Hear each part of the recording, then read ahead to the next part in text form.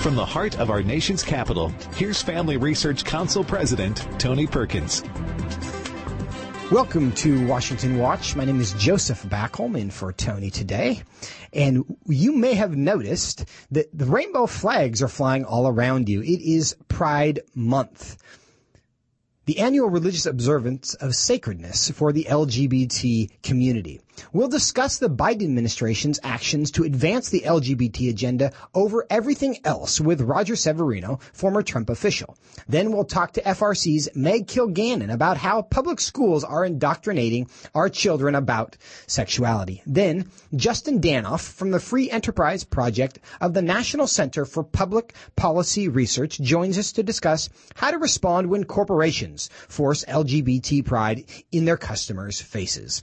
Last but not least, how should we think about LGBT pride as Christians? David Clausen, director of FRC Center for Biblical Worldview, will join me for that. But first, although LGBT pride reaches into every area of culture, the Biden administration is sending every signal possible to promote it.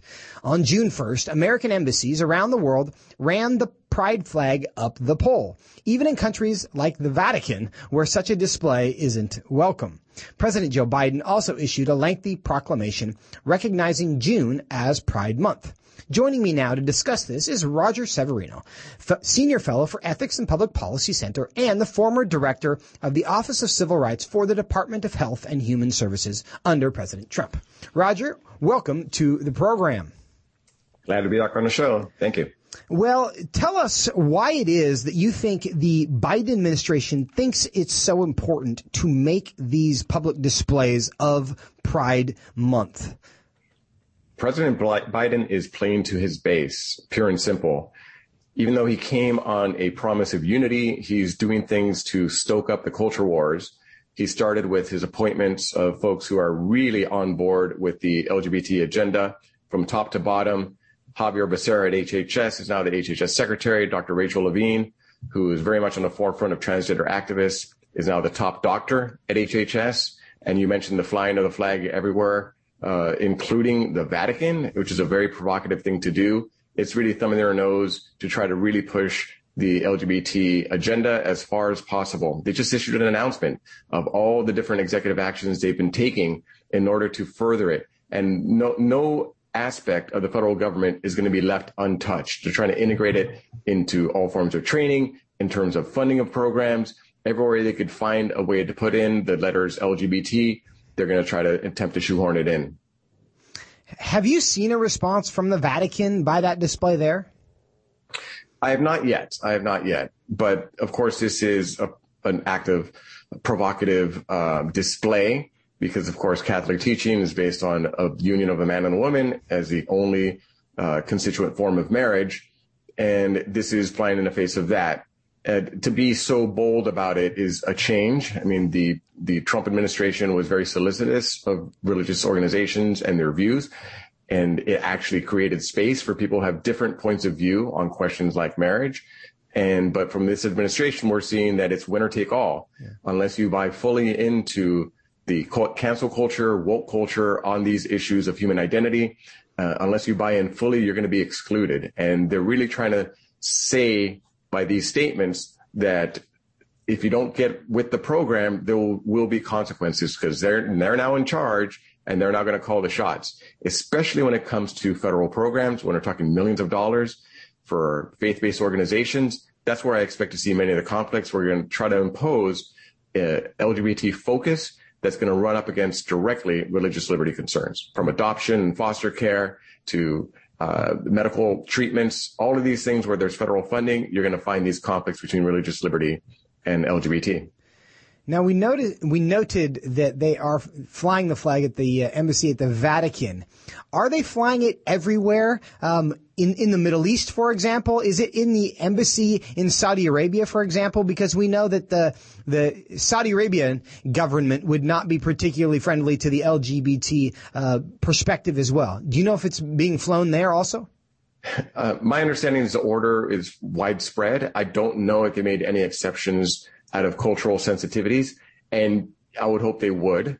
If they do believe in multiculturalism, then they should practice what they preach and make sure that they don't do things that will go out of their way to offend the cultures of which they are guests. And I don't know, we'll see what they do. But in terms of funding programs and exporting the LGBT cause, I see no breaks. They will be funding organizations to push it, just as like they've done with abortion. The first thing the president did was get rid of the Mexico City policy that prohibited funding of overseas advocacy for abortion. And you're going to see the exact same thing on LGBT issues, I'm sure. It is, I think, a little ironic that the left often objects to exporting Western values to the rest of the world. And they refer to it sometimes as colonialization from the West, and that's inappropriate. But on this issue in particular, they seem to have no hesitation for the colonialization of the rest of the world because they believe in the cause and that should be exported. Now, you were, of course, in the Trump administration. President Trump he was very good on religious freedom issues, but he made public statements in general of his support of many of the LGBT movement's causes. He had openly gay people in his administration, in his cabinet, in fact. Now, how did the Trump administration treat this month differently than the Biden administration has so far? And I think you have to separate people and the law from the nitty-gritty of how these issues come to play. It's not a question about rejecting people's identities or humanity or who they are. And the Trump administration was quite tolerant. It's about policies and whether or not policies and laws are going to be forced on people who have a different perspective. And it's about the coercive aspects that President Trump, to his credit, drew a line on. Under the Obama administration, they passed a transgender mandate under Obamacare, requiring the provision of sex reassignment surgeries, insurance to cover it, organizations to provide it and do it, even against their best medical judgment and the religious objections. We changed that policy under Trump and said that the definition of sex is based on biology, and where it matters most is in healthcare. So many drugs are tested based on the differences between men and women. Sex is a known biological variable that the NIH, National Institutes of Health, requires for research studies. It is crucial to the understanding and advancement of medicine that sex be understood on its true biological basis, not ideology. We rolled back that transgender mandate, and President Biden and Javier Becerra and Dr. Rachel Levine had just announced they're going to ignore all of that. They're going to ignore court decisions that prohibit enforcement of gender identity policy, and they're going to go ahead and enforce it. This announcement obviated the need for any rulemaking. We went through 150,000 comments plus and responded to all of them before we rolled back the mandate. They think that they are above the law and aren't doing any rulemaking whatsoever. They just announced it in a press release that they're going to be coming for entities that won't comply with their new gender identity mandates. That's a sad thing to see, but it's a steamroller that it has not been slowed down yet. In President Biden's proclamation honoring Pride Month, he went out of his way to note that 14% of his appointments so far, his 1,500 appointees is what he mentioned so far, are LGBTQ plus in some way. What do you think of that? And 14%, of course, far exceeds the representation in the general public. What does that mean to you? What's the significance of the fact that they're tracking it, and that's ultimately what the result is in his administration? Yeah, well, personnel is policy. It's not really about the identity, how people self-identify that matters. We had LGBT people that we had in the Trump administration, as you mentioned. The question is, what are the policies that these people are providing? Are they pursuing an ideology first over the law? And folks like Dr. Rachel Levine, who's been out front on transgender advocacy, and I actually met with Levine where we discussed what is appropriate medical treatment of minors. And the response of Levine and others in the room was that, yes, even minors who have gender dysphoria should be allowed sex reassignment surgery, puberty blocking hormones, that sort of thing. So it's the policy that really, really matters. And these policies are radical. The High Court in England just said that minors should not be given puberty blockers because of the serious psychological and physiological impacts that will last them a lifetime. It could lead to sterility. Imagine a 13, 14-year-old being able to decide they cannot get a tattoo but they could get these cross-sex hormones that could lead to permanent infertility, followed up by surgery. Because once you get on that treadmill, it moves you towards the next thing, and ultimately removal of healthy reproductive organs. It's that push that is contrary to science, that's being driven by ideology, that I care about. And the personnel that are driving it, like Levine, Becerra, and Biden at the top, need to be held accountable for it. We should not be experimenting on our children in this way. And you see states are now pushing back by actually, one state passed a ban on this sort of treatment in minors, and others are allowing doctors to opt out, according to their medical judgment and conscience, to not participate in these surgeries. Again, it's not about the identity of anybody. We have compassion for people who are going through all sorts of gender struggles. It's about forcing people to engage in these surgeries, especially on minors, especially people of faith and religious institutions. I think you make a really good point, and there's two things to drive home here. And you mentioned personnel is policy, and the fact that it's the people that are making the difference, not necessarily the identity, but what do they believe? And those things are often, of course, very connected. But it also is driving home the point that elections have consequences, and this is what we discussed last year ad nauseum, at length. Right? We tried to make the point that the personality of the people in office doesn't necessarily mean as much as the ideas and the policies that they represent. And of course, we are seeing those chickens come home to roost in a very serious way early in the Biden administration. Now, we're celebrating, the federal government now is celebrating, and many people are celebrating in the month of June, Pride Month. Now, why is it that America gets the 4th of July, which is a day to celebrate our independence, but we have an entire month for the LGBTQ cause? Why is that? Well, because there's a very well-organized, well-funded advocacy apparatus that has been moving to try to push the culture in a particular direction. And we were first told it's really about letting people do what they want in their private lives. That was actually just the nose under the camel's tent. We saw that moved on to same-sex marriage. And it's really only about the liberty of people to get together. And then it moved from there to sex reassignment surgeries in a blink of an eye. And then the flags keep multiplying. The colors on the rainbow flag keep growing and growing. And now we don't know how many pronouns we're going to be required to keep track of. It's almost been a never-ending phenomenon. So because it is well-funded, they have now captured, by and large, much of corporate America. When you hand out so many Lucite awards and you have that carrot, you'll be labeled a hero in some quarters if you post the rainbow flag on your business logo, as well as the stick. So there will punish entities that push back. That's what you're seeing that dynamic play out. Roger Severino, thank you so much for your time. Thank you for tracking this for us and with us. There are a lot of people around the country who are concerned, and we greatly appreciate your insight and how we can be thinking and responding to this. Thanks for being with us. And do keep this in mind. This train has not run out of track. And Roger Severino there, he mentioned the fact that they have taken over corporate America. And we are going to discuss that a little bit later in the program. But next, in the next segment, we're going to talk about how Pride Month is affecting education for your children. Are there teachers talking about it? Are there principals talking about it? How is this getting into your kids' life? We'll talk about that next. Come on back.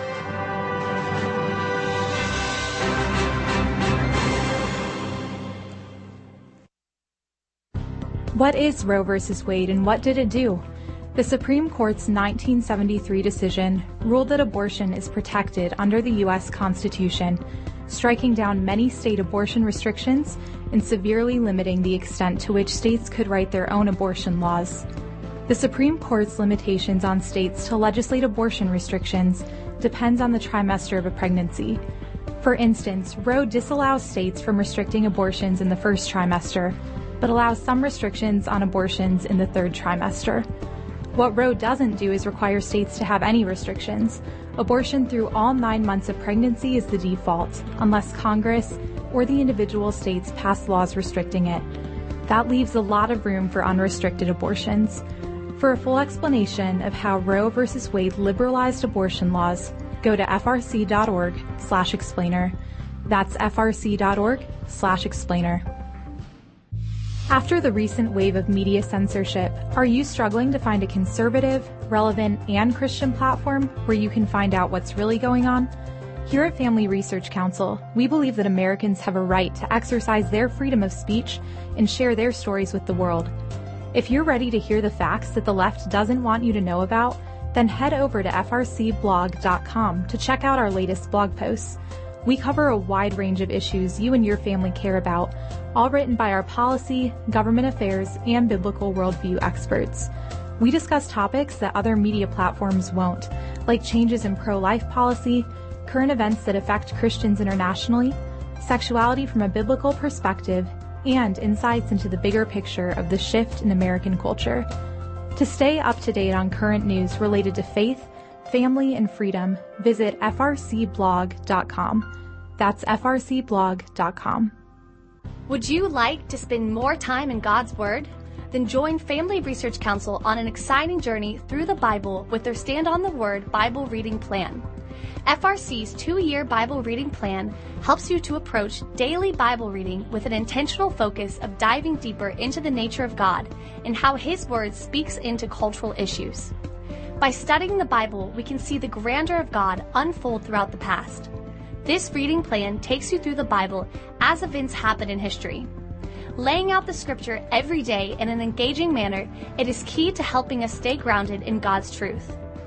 All wisdom comes from God, and He has given us the Bible as a way to understand the world. Start reading today with Family Research Council. When you sign up, we text you every Sunday with daily passages and questions that help prepare you for conversations with your friends and family. To begin this journey, visit frc.org/Bible.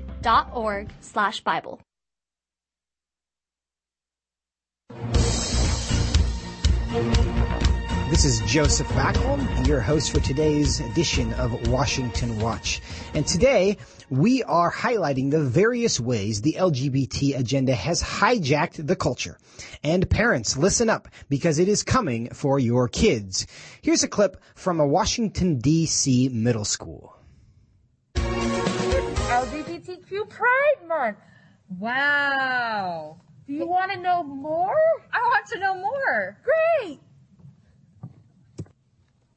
What is LGBTQ plus Pride Month? First, a reminder, LGBTQ plus stands for lesbian, gay, bisexual, transgender, queer or questioning, and other identities that are in this community.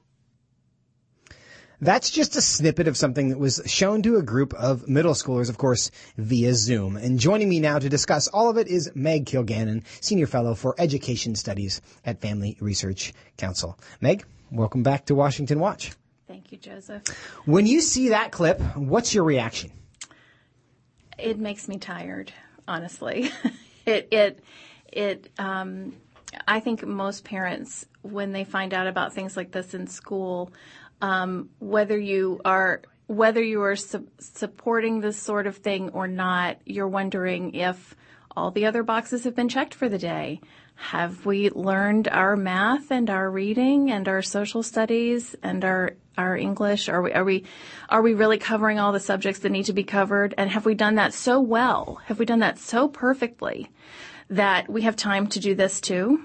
It seems like maybe that hasn't been the case. What does the data suggest? Let's see if we can answer your rhetorical question. I mean, are we killing it in the Washington, D.C. school system otherwise? I haven't tracked the Washington, D.C. school system specifically, but I would say that the national NAEP scores would indicate that our children are not reading on grade level generally.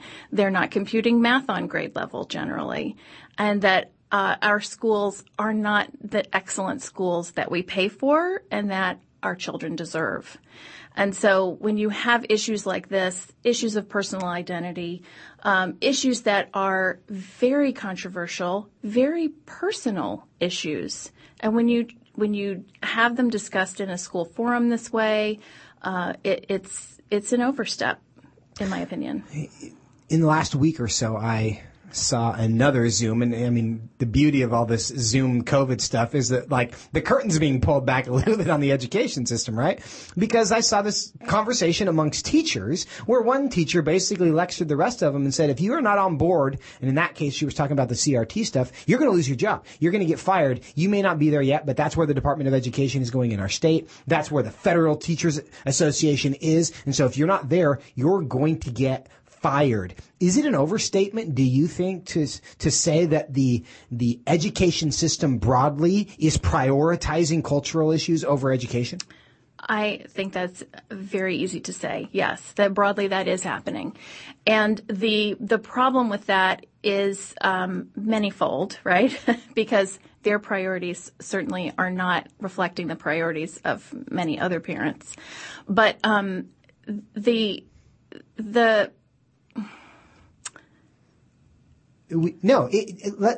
pick that up, because we're talking about the fact that the education system, how it's being engineered, because there's a disconnect between, I think, the expectation of parents and what they're receiving at the administrative level, right? Yes. When you send your children through the schoolhouse door, you are entering into an agreement with the school that the education experts, as they like to call themselves, are going to educate your children about academic subjects, right?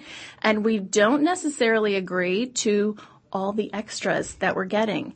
And when the school system has been set up with a lot of testing mandates that tie scores to funds, and children's performance to access to money at the state level, they will teach to the test, and then once that's done, there's no reason to cover any more academic material, and then you're free to enter into the extracurricular, shall we say. Yeah.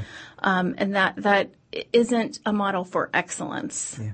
You know, my wife got her master's in teaching at the University of Washington, which is a large secular university. It was during the course of her master's program, where she saw how the teachers were being prepared, that she committed to never send her child to a public school.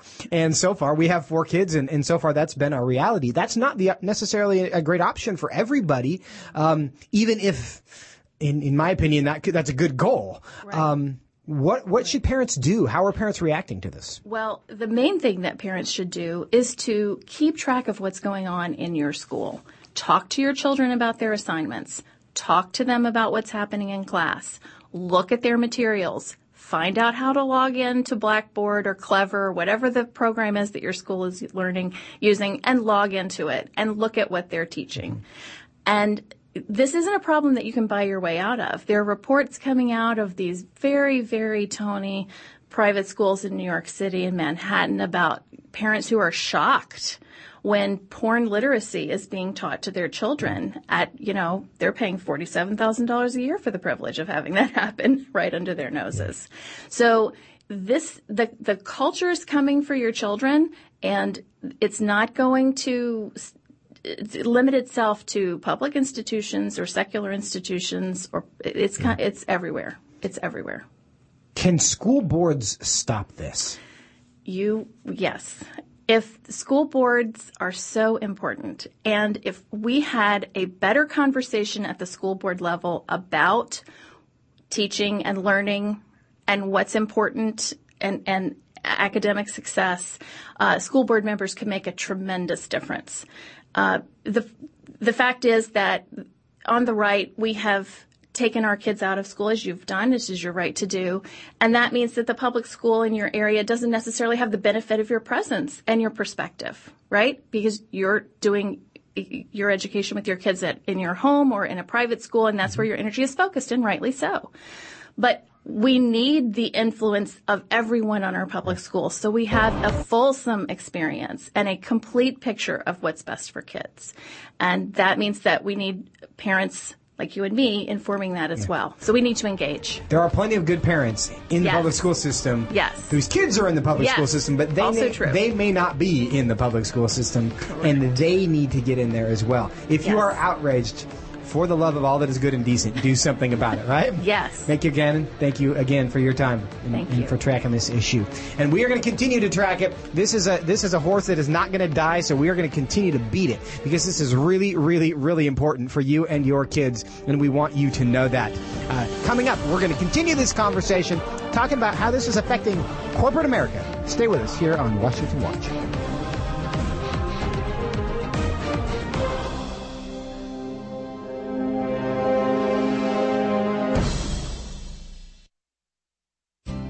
Where do you get your news? Do you have confidence you're getting the full truth?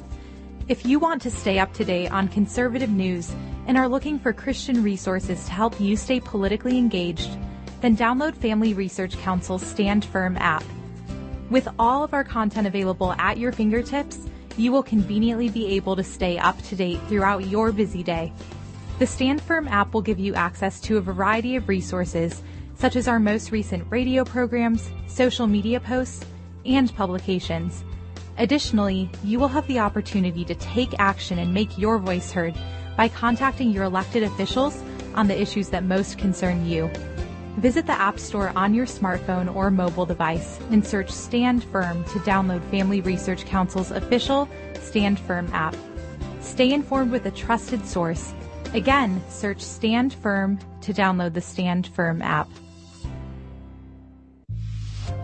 As the political and cultural landscape of our nation has shifted in a concerning direction, it is so important for Christians to be equipped with biblical answers for the difficult questions of our time. That is why Family Research Council created our Biblical Worldview series.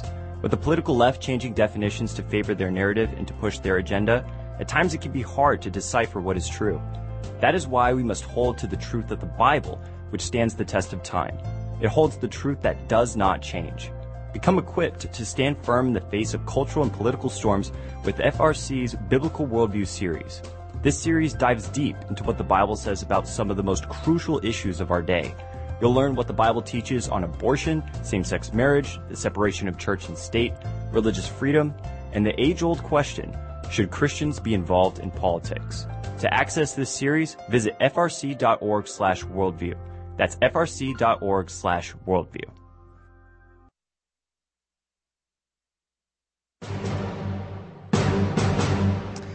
This is Washington Watch. I'm Joseph Backholm. Thanks once again for tuning in.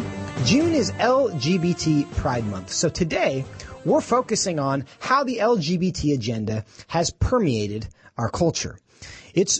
One place it's hard to miss is in big business. For example, Kellogg's cereal just released a Create Your Own Pronoun cereal. That's not a joke. It's Together with Pride Rainbow Edition donates $3 from the sale of every box to the LGBT group GLAAD. Here to discuss this is Justin Danoff, General Counsel and Director of the Free Enterprise Project for the National Center for Public Policy Research. Justin, welcome back to the program. Hey, it's nice to talk with you, Joseph. Well, corporations used to observe Pride Month with a rainbow logo, or maybe just a tweet, but now they are all in releasing their own products. Have we turned some kind of corner in all of this? Well, I mean, it smacks you in the face everywhere you look, right? And it's really beyond just Pride Month. And there's a simple reason for it. It's because the left demands it, right? So they demand corporate action and they ratchet up the pressure. And we can name names here. The Human Rights Campaign is responsible for a lot of what you see when it comes to LGBTQ plus promotion. And that's because they've been rating companies for years on LGBTQ plus issues. And they changed the ratings, right? They use their ratings as a carrot and a stick. It used to be about, do you treat your, gay employees the same as your straight when it comes to things like healthcare? That was what they started as. But then they realized once they got the companies on board with pushing their message, they wanted them to push that message out into the public. And so nowadays, the Human Rights Campaign in their rating systems demands that companies have 3 outward-facing events every single year that promote LGBTQ plus causes. And advertising is listed as the number one way in which they can do that. And so through promotion of products, advertising, and most prevalent, obviously, during Pride Month, we see a lot of action being taken by companies so that they can check off those boxes on the Human Rights Campaign Corporate Equality Index to maintain their perfect score. And it's taken a step further, as you note, with Kellogg's now sending a piece of the profits from those boxes of cereals to LGBTQ plus groups. And it's just comical because if you look up the 990s of some of these organizations, they are flush with cash. Why? Because the business community already funds them to start with. Do you think it will soon be required by the Human Rights Campaign that every company give them money out of their profits in order to maintain a good score? In probably more subtle ways than that, sure. But yeah, the kickback scheme's obviously there, right? And it's really comical because, again, these companies pay HRC to then tell them how to act. So it's kind of like the tail that wags the dog that wags the tail. And I would say, at the local level, engage with the grocer that you go to, right? You're not going to change Kellogg's opinion overnight, but if you engage with the local grocer, let them know, like, hey, I'm going to buy your store brand product today because it's not woke and, promoting crazy causes, because the grocers and the supply chains are really powerful. And same with retail, right? If you're talking about a major retailer like a Target, like a Walmart, or a major carrier like a United Airlines or Delta, the employees of those companies need to hear from everyday Americans that don't want this in your face constantly all the time. You just want to use products and services that help you facilitate, commerce, retail, travel, whatever you need to accomplish without having the politics of a policy group pushed into your face. And a lot of the employees feel that same way. They just don't feel emboldened to speak up to management. Yeah. And so the conversations you have every day, again, with, the guy who runs your local Starbucks in the middle of Iowa, the guy who, the manager of your Target in Austin, Texas, like they're not on board with what the C-suite is forcing them to do at their local level. And these are the folks that operate in your communities. So I encourage, Christians to go into these stores. Don't abandon them. Go in and talk to the managers because they need space. They need cover to then the next time somebody from the C-suite calls, they can say, hey, I just had all of these conversations because of the policies you're forcing us at the local level to do that our local constituents, our local customers don't want us engaging in. These are very important conversations to have. After the backlash in Georgia over their election law, a survey was done that said by a 3-to-1 margin, Americans don't want corporations getting political. Do these decisions during Pride Month, is it profitable for them financially, or is this just a way to avoid being harassed? It's both. It depends on the company. For some companies, this is a target market of theirs that they can, grow and expand upon it. You think about Nike, their target audience is super woke. Okay, right? That is who they're going after. But for common carriers like airlines, like food and beverage, like large retail, this isn't a winner for them. And you're right. A plurality of individuals don't want companies getting involved in politics. And there's also a good percentage in those polls that don't know yet, right? That they don't have an answer. They didn't say yes, no. So those are important conversations to reach those folks as well. Very quickly, in a few seconds, is there going to be a backlash? Is there a point at which this is too much and middle America just says enough already? We're getting there. And it's happening pretty quickly. Everyone's awake to the woke now. Justin Danhof, thank you so much for your time, for being with us today. Really appreciate it. Thank you. Stay with us. We're going to continue this conversation when we talk with David Closson, director of the Center for Biblical Worldview, about how this is affecting the church. We know that wokeness, the LGBT community, has infected most parts of the culture. What's it doing in the church? And if it's gotten into your church, what can we do about it? That's what we'll talk about. Stay with us here on Washington Watch.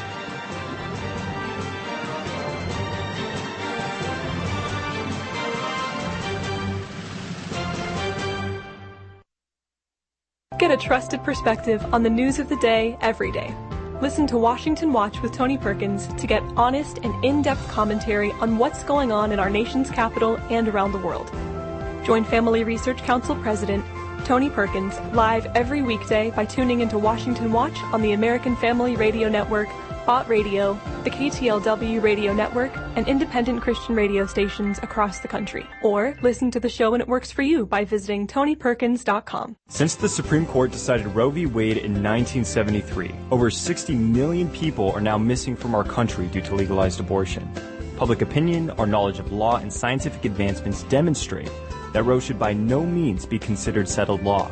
Roe is an abomination in our country's history, and it's time for the horrendous practice of legalized abortion to end. To learn more about the legal, historical, and cultural reasons to overturn Roe v. Wade, go to frc.org/Roe. The Equality Act sounds like good legislation and something that ought to have bipartisan support, but it doesn't.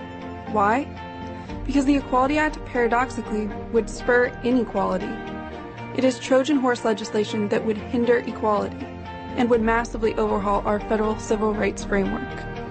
The stated purpose of the bill is to prohibit discrimination on the basis of sex, gender identity, and sexual orientation. The real effect of this bill would not be to eliminate discrimination, but to erase the freedom to hold a different opinion.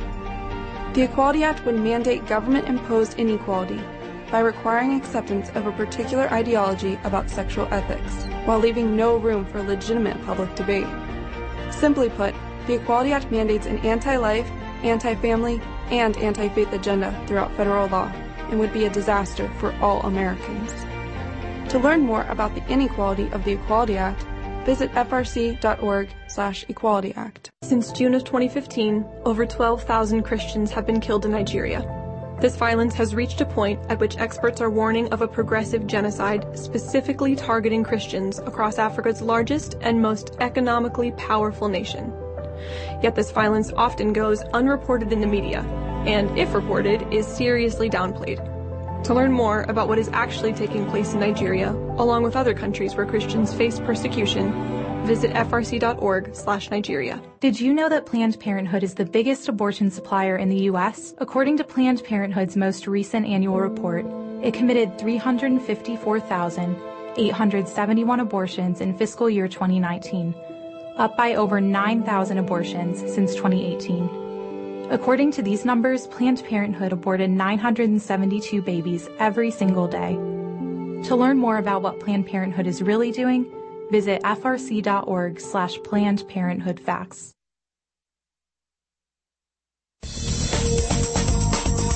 Welcome back to Washington Watch. My name is Joseph Backholm, your host of today's edition. Today's theme is Pride Month. We've covered how the LGBT agenda has infiltrated government, schools, as well as corporations. And now we are going to discuss whether it has also infiltrated the church. And we are going to do so with David Clausen, who is the director of the Center for Biblical Worldview. He is also the author of the publication Biblical Principles for Human Sexuality. David, welcome back. Hey, thanks for having me, Joseph. So as we think about whether the LGBT agenda, whether Pride Month has infiltrated the church, has it? Well, I think in some quarters of the church it has. So just when we speak of the church, capital C, we're talking about something that is really big. It's varied, different denominations and whatnot. But when we're asking the question, has what we would call the moral revolution, the LGBT rights movement, infiltrated the church? The answer is absolutely yes. In certain churches. So specifically, let's talk about mainline Protestantism. Absolutely. It's all over the place. You have whole denominations that have endorsed so-called same-sex marriage, that have endorsed transgenderism. You have even some evangelical denominations that have begun to hedge a little bit, really stressing the need to be loving and accepting, even if they haven't completely endorsed same-sex marriage. But you are absolutely seeing people who would style themselves Christians saying that same-sex marriage or the push for LGBT rights is something that should be welcomed in the church. Well, let me give you a heartbreaking example for me personally of this. As you know, I'm a football fan, and I'm from Seattle, so I'm a Seattle Seahawks fan, and we like Russell Wilson. And Russell Wilson is also an outspoken and unashamed Christian. But I was really disappointed to see him tweet out on June 1st, "Love is the answer, #pride," right? He didn't come out and just say, like, yay gay, or he didn't say Jesus loves homosexuality, but The implicit message there was this is about love and we need to support it. Go Pride. I feel like that's a common sentiment within the church. Like they're just kind of leveraging love as this way to get inside the church and get people to support what really is not about love, is it? I think you're absolutely right, Joseph. And we on the show, on our Worldview Friday segments, talk about the importance to define terms. Mm-hmm. And what we're seeing, and I think what we're seeing is a lot of uncritical thinking, just accepting kind of the slogans or the mantras of our culture.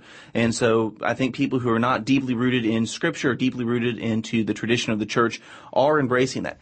There's also those who are making arguments such as Matthew Vines. When the Obergefell decision came down about 6 years ago that legalized same-sex marriage, Vines wrote a really important book called God and the Gay Christian. And in that book, he argued that his argument was, as someone who has a high view of Scripture, I endorse same-sex marriage. And the argument he made a theological argument. He said, when I look at Scripture I look at what the Bible teaches, the Bible encourages us to see good fruit. And when I look at committed same-sex couples, I see good fruit in their unions. Therefore, the Bible must endorse that. And so arguments like that, which I would argue are very bad biblical and theological arguments, are nonetheless, though, starting to catch on in some sections of the church that have not been rigorous to actually interpret Scripture, but that they are being carried along with the cultural ethos. With somebody like Matthew Vines, do you take him at his word when he says he has a high view of Scripture? Or are you thinking this is just kind of a cynical play because when he says that, the biblically illiterate, which frankly is most of the church, will be easier to deceive when he tries to establish some common ground that I, like you, have a high view of Scripture and here's what the Bible says? Right. I don't know the man's intentions. I've never met him. I read his book, and he comes across as sincere. And now I think there are probably many who will, with the love is love hashtag or whatnot, that'll just try to pick and choose verses. Matthew 7, judge not, therefore don't judge me, you bigot. But I think there are some who probably legitimately think the Bible is okay with same-sex marriage and homosexuality. But the problem is, Joseph, the Bible's not okay with it. And when you actually read Scripture in the Old Testament and the New Testament, you read what Jesus said about marriage, it's really clear that God's design for marriage is between one man and one woman for life, and that that human sexuality is to be confined in the boundaries of marriage, and that's God's good design for flourishing. It's God's good design for society. That's what the Bible says, and people are misinterpreting it. But again, chapter and verse we could point to right now that is very clear that God condemns what is now being celebrated in Pride Month. When we recently launched the Center for Biblical Worldview, we also launched a survey that found that 51% of Americans think they have a biblical worldview, and a higher number, and I'm forgetting the exact number of church attendees, think they have a biblical worldview. But when the survey probed them on a variety of issues, it found that 6% actually have a biblical worldview. Isn't that what we're discovering here as well? That people say, I like the Bible, but I think the Bible says this, when in reality the Bible says, it says Y, not X, but because of their worldview, it's making them easy to deceive. No, it is. I think the one stat, and people can find this survey at frc.org/worldview survey. This is the study that we commissioned with George Barna, who recently joined us as a colleague in the Center of Biblical Worldview. But I think it was about 81% of those who actually identify as evangelical who attend churches every Sunday. These are people that, they're not just going to brunch on Sunday. They're actually they're putting the effort going to church. 81% think they have a biblical worldview, and even only 21% of those people actually are looking at all of life through the lens of Scripture. So the difference between perception and reality is massive, 60 points there. And so I think what that points to, Joseph, is that people like the idea of the Bible, that they like Jesus, they like God, they think that sounds good, but they really don't know what the Bible teaches about these issues. Again, the Bible is clear. You and I have talked about abortion. We've talked about same-sex marriage. The Bible is not ambiguous at all about these topics. There's a clear, thus saith the Lord, chapter and verse that we can point to. And what's more, Joseph, I'll add, is that the church has been unambiguous on this topic for 2,000 years. Now in the last 100 years, there's been some denominations, theologically liberal denominations, that already threw out the authority of Scripture, that are now coming to different positions on these issues. But for 2,000 years, the church, with one voice, has defined marriage between one man and one woman.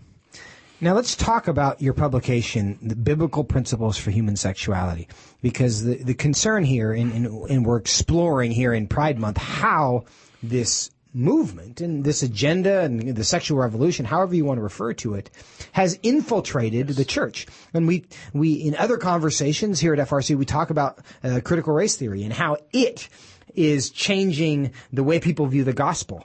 And I think the sexual revolution is doing similarly. What are the principles that parents who are listening today can take to their kids? How can we talk about this with people in our circle that we care about, so that they come out of it seeing straight and seeing clearly what the truth is? Yeah, you just used the word infiltrate. I think that kind of goes back to what I was just saying as far as what's happening. Has this infiltrated the churches? And it has, but what churches? So about 100 years ago, Joseph, the early 1900s, theological liberalism became like a really big deal with mainstream denominations, mainstream Protestant denominations. And what was that movement? That was a movement influenced by higher criticism that began to be embarrassed by certain things in Scripture. They were embarrassed by Jesus' miracles. They were embarrassed by the idea of substitutionary atonement. They were embarrassed that the Bible was God's Word and that it was authoritative. So what do? They just chuck those things overboard. They largely kept the morals and the ethics of Christianity, but any kind of truth claims or supernatural claims, they just utterly dispensed with. Well, it's those denominations, 50, 60, 70 years later, were the denominations that were happy to change their view on life, that were happy to change their view on marriage. So what happened there? They got rid of the Bible, which they got rid of their foundation, and then when the cultural winds changed, there was nothing to have them grounded and rooted. So to answer your question specifically with parents, we got to be rooted in God's Word. We might think we know what God's Word teaches on these things, but we better really know what the Bible teaches on these issues. Because if we're not looking at Scripture for our answers, Hollywood, the media, social media is going to influence our children's thinking on these things. We got to point them back to God's Word. It's interesting to hear that history, because I think that's much of what we're dealing with today. Is you have a segment within the church that's kind of embarrassed about what the gospel says about, because it's a little bit discriminatory. It's a little bit intolerant. It seems a little bit bigoted to just if God tells people they can't do whatever they want to do. But it's not a new temptation, is it? Because there's always been a temptation to please the sophisticated people. Yeah. And it seems like that's where this is coming from. No, I think so. Even in the word fundamentalist really came about in the early 20th century, and those were the people who opposed those who were going theologically liberal, right. And they were called fundamentalists as a pejorative term. You just believe the Bible is the literal Word of God. How silly, how uneducated, and so. That is what's happening. Is the cultural elites who now have a different view on the LGBT stuff. And so there's church leaders today, even in conservative denominations, that fear being seen as outdated or mean-spirited or bigoted. And again, that's where at the end of the day, we can't apologize for what God's Word teaches, and we have to stand firm. Let's get practical for a moment, because this is Pride Month. And so this is the month in which we all experience the pressure to publicly support this movement. And we talked in just a few minutes ago, we had a conversation about the fact that the Human Rights Campaign is pressuring all these companies to give them money and to get a perfect score. And by doing so, you have to take publicly visible positions and do things that show your support of this. And in different ways, not only are individuals in their workplace, because there are people who are, emails are being circulated in workplaces where people are encouraged to join Pride events, and coworkers will be saying, are you coming to our event? Hey, are you going to join the parade? Are you going to wear the sticker and come to the parade with us as we celebrate love? How should people respond to those situations? I think Ephesians 4 has to be what guides us, and probably most of our listeners are familiar with that passage where Paul's writing to the Ephesians church. He's talking about the importance of unity in the church, and then he tells those the believers there at the church of Ephesus, we have to speak the truth in love. And so I think as Christians who have these convictions informed by God's word on what marriage is, on what sexuality is, what the design and purpose is, we have these convictions, but we don't need to be jerks about it. We don't need to be mean-spirited or act like we're angry about it. We can be winsome. We can be joyful, but we can't capitulate, Joseph. So I think that there's going to be some tension there between being loving and being firm on our convictions, but I think that we have to find that balance. And so when we're asked to compromise our convictions, if we're asked to wear that pride stick, we're asked to attend that parade, I think that we have to draw the line, and we can lovingly tell our friends, our neighbors, our coworkers why we can't do that. And we can just winsomely, hopefully, share our beliefs on these issues and hopefully point them to Christ. And you talk about speaking the truth in love, because that's what we're called to do. But I think it's important for all believers to remember that you can't speak the truth in love unless you actually believe the truth is loving. Yeah. And that's the challenge for a lot of people. Yeah. Is that, well, I think I know about those verses in the Bible. People have tried to, Matthew Vines is trying to tell me he doesn't actually mean those things. I kind of actually want to believe that Matthew Vines is right because it's hard for me to defend those things.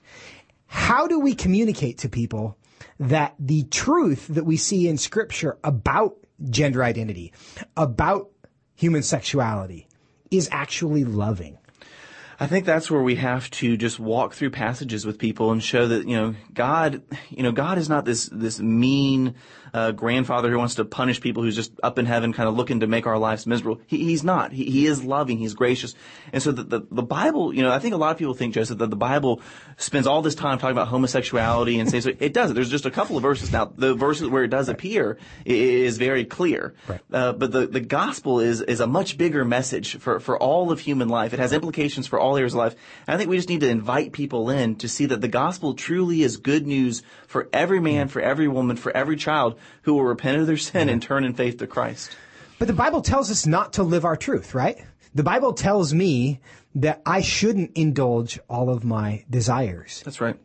Why is that loving for me? Why is that good for me? Because at the end of the day, God's plan, you and I have such a narrow perspective ultimately on what our life looks like, what we want in life. God has a bigger plan. He has a broader perspective. And so you're right. You and I might not struggle in the area of sexuality, but we might struggle with pride. We might struggle with any number of issues. And that's what Scripture calls us to do, is to lay down our lives, to die to ourselves. And as we do that and we adopt the plans that God has for us, I think that's where we're going to start seeing flourishing and purpose and meaning that we wouldn't have seen had we just tried to do things our own way.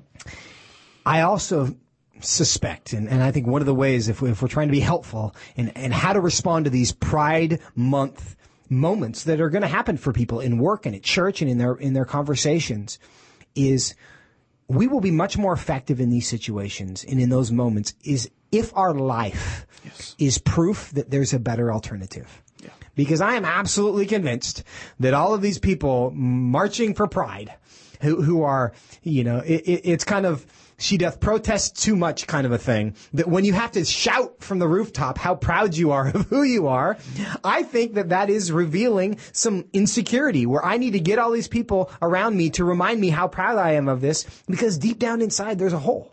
Yeah. And we know, and thank God He made us this way, that indulging all of our desires does not actually bring satisfaction.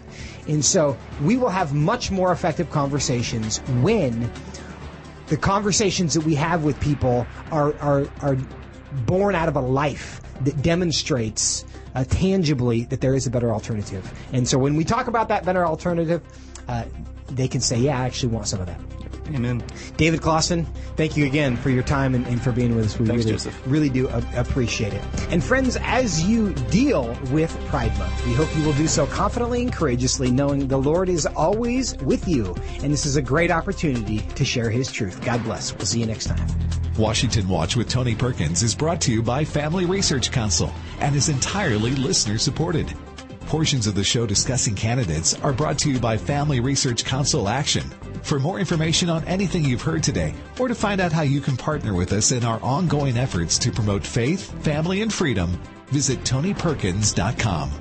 Also, to leave a comment about Washington Watch, call our watch line at 1-866-372-7234.